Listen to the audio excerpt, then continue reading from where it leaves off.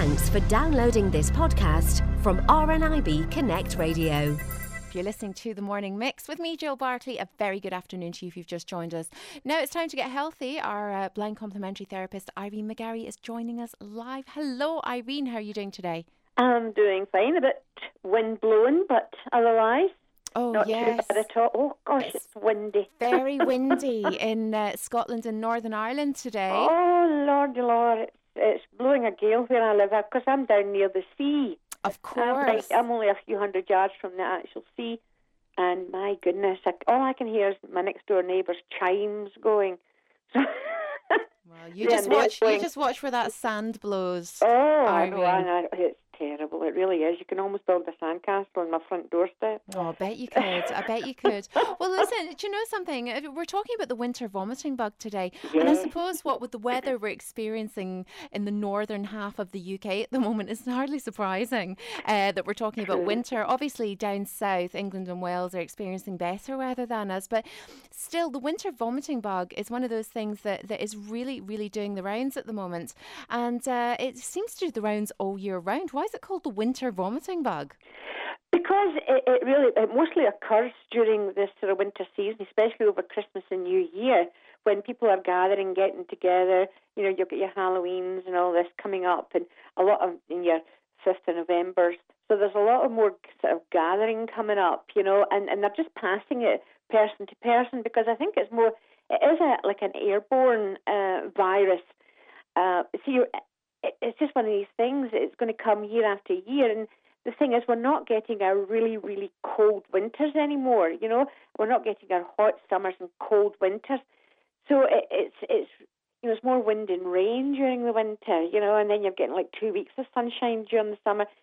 It's really quite bad now, and it's going to be all year round. And until, you know, if we get our winters back where we can get the cold snap to kill these bugs. But it's one of these things that can be really controlled. You've got to watch what you're doing. If you are unfortunate to come down with one of these winter bugs, the vomiting bug, then take time off. Do not try and go into work. You know, don't try and go in after 2 or 3 days. A lot of employers are saying take the week off so that you're not taking the bug into work with you. Wash your hands. It's really simple. Wash the hands. Watch when you sneeze. Don't sneeze near food. Things like that. You know, it's one of these. You could control it, but it's very difficult. Do you know, Irene, I don't think people realise the importance of washing their hands or even sanitising their hands. You know, well, that's what I was going to say, Jill. Yes, sanitising. Carry one of those you can get little handbag size sanitisers now. Carry them with you because, I mean, one of the filthiest things out there, Jill, is, can you tell me? One of the handles, door handles. Money. Oh, money, of course. But door handles and also banisters, you know, in the tube station or, you know, going up or down steps into your shopping centre or whatever. You know, these things people are sneezing into their hands and then holding on to banisters or opening doors. So I know that money is particularly bad. Money in particular. And the best thing to do is before you eat or anything like that, then give your hands a little sanitize. Take that out your handbag just before your food arrives or whatever, and give your hands a good rub with the sanitizer. When you get in, if you're going anywhere, take the sanitizer with you. Carry it around with you. Do you know something, Irene? I want to invest in one of those kind of gerbil balls. You know these balls you put a hamster or a gerbil in, and it's a big glass ball and you run about in it. That's what I need to avoid things like the winter vomiting bug. I mean, obviously it kind of does what it says in the tin. It's a vomiting bug. But, you know, is there any other complications that come with it or any other kind of, you know, what are the other signs that you've got the winter vomiting bug?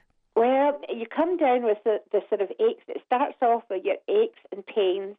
This is the virus starting, and you think, oh, I've got a flu coming on. I think I've got a cold coming on. And then you start getting this sort of nausea feeling. You know, it really is quite bad. You have aches and pains along your stomach. Sometimes you can get gripping pains with that. Then it starts the actual, and I mean, I've heard of projectile. I know it's terrible to say at this time of day, but I have heard it, call a spade a spade. It is like projectile, and it could cause a lot. It's like flu symptoms, but you're vomiting more than anything else. What to do is, I always say, get prepared. Be like a Girl Scout, a Girl Guide. Be prepared. Dip, dip, dip. Get yourself ready. Get the echinacea. Get your immune system up to date. Start with, and take the liquid stuff. Take your liquid echinacea, because it works quicker. It gets into the system quicker. So your Echina Force from Bioforce is a really good one. 15 to 20 drops twice a day. If you start to feel achy, start increasing it to about 3 times a day.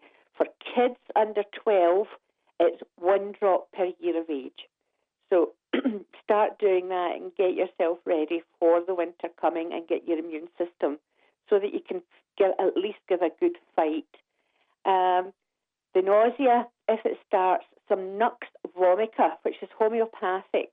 It's called Nux, N-U-X, and then vomica, V for victory, O, M for mother, I, C for Charlie, A for Albert. Well, Nux vomica.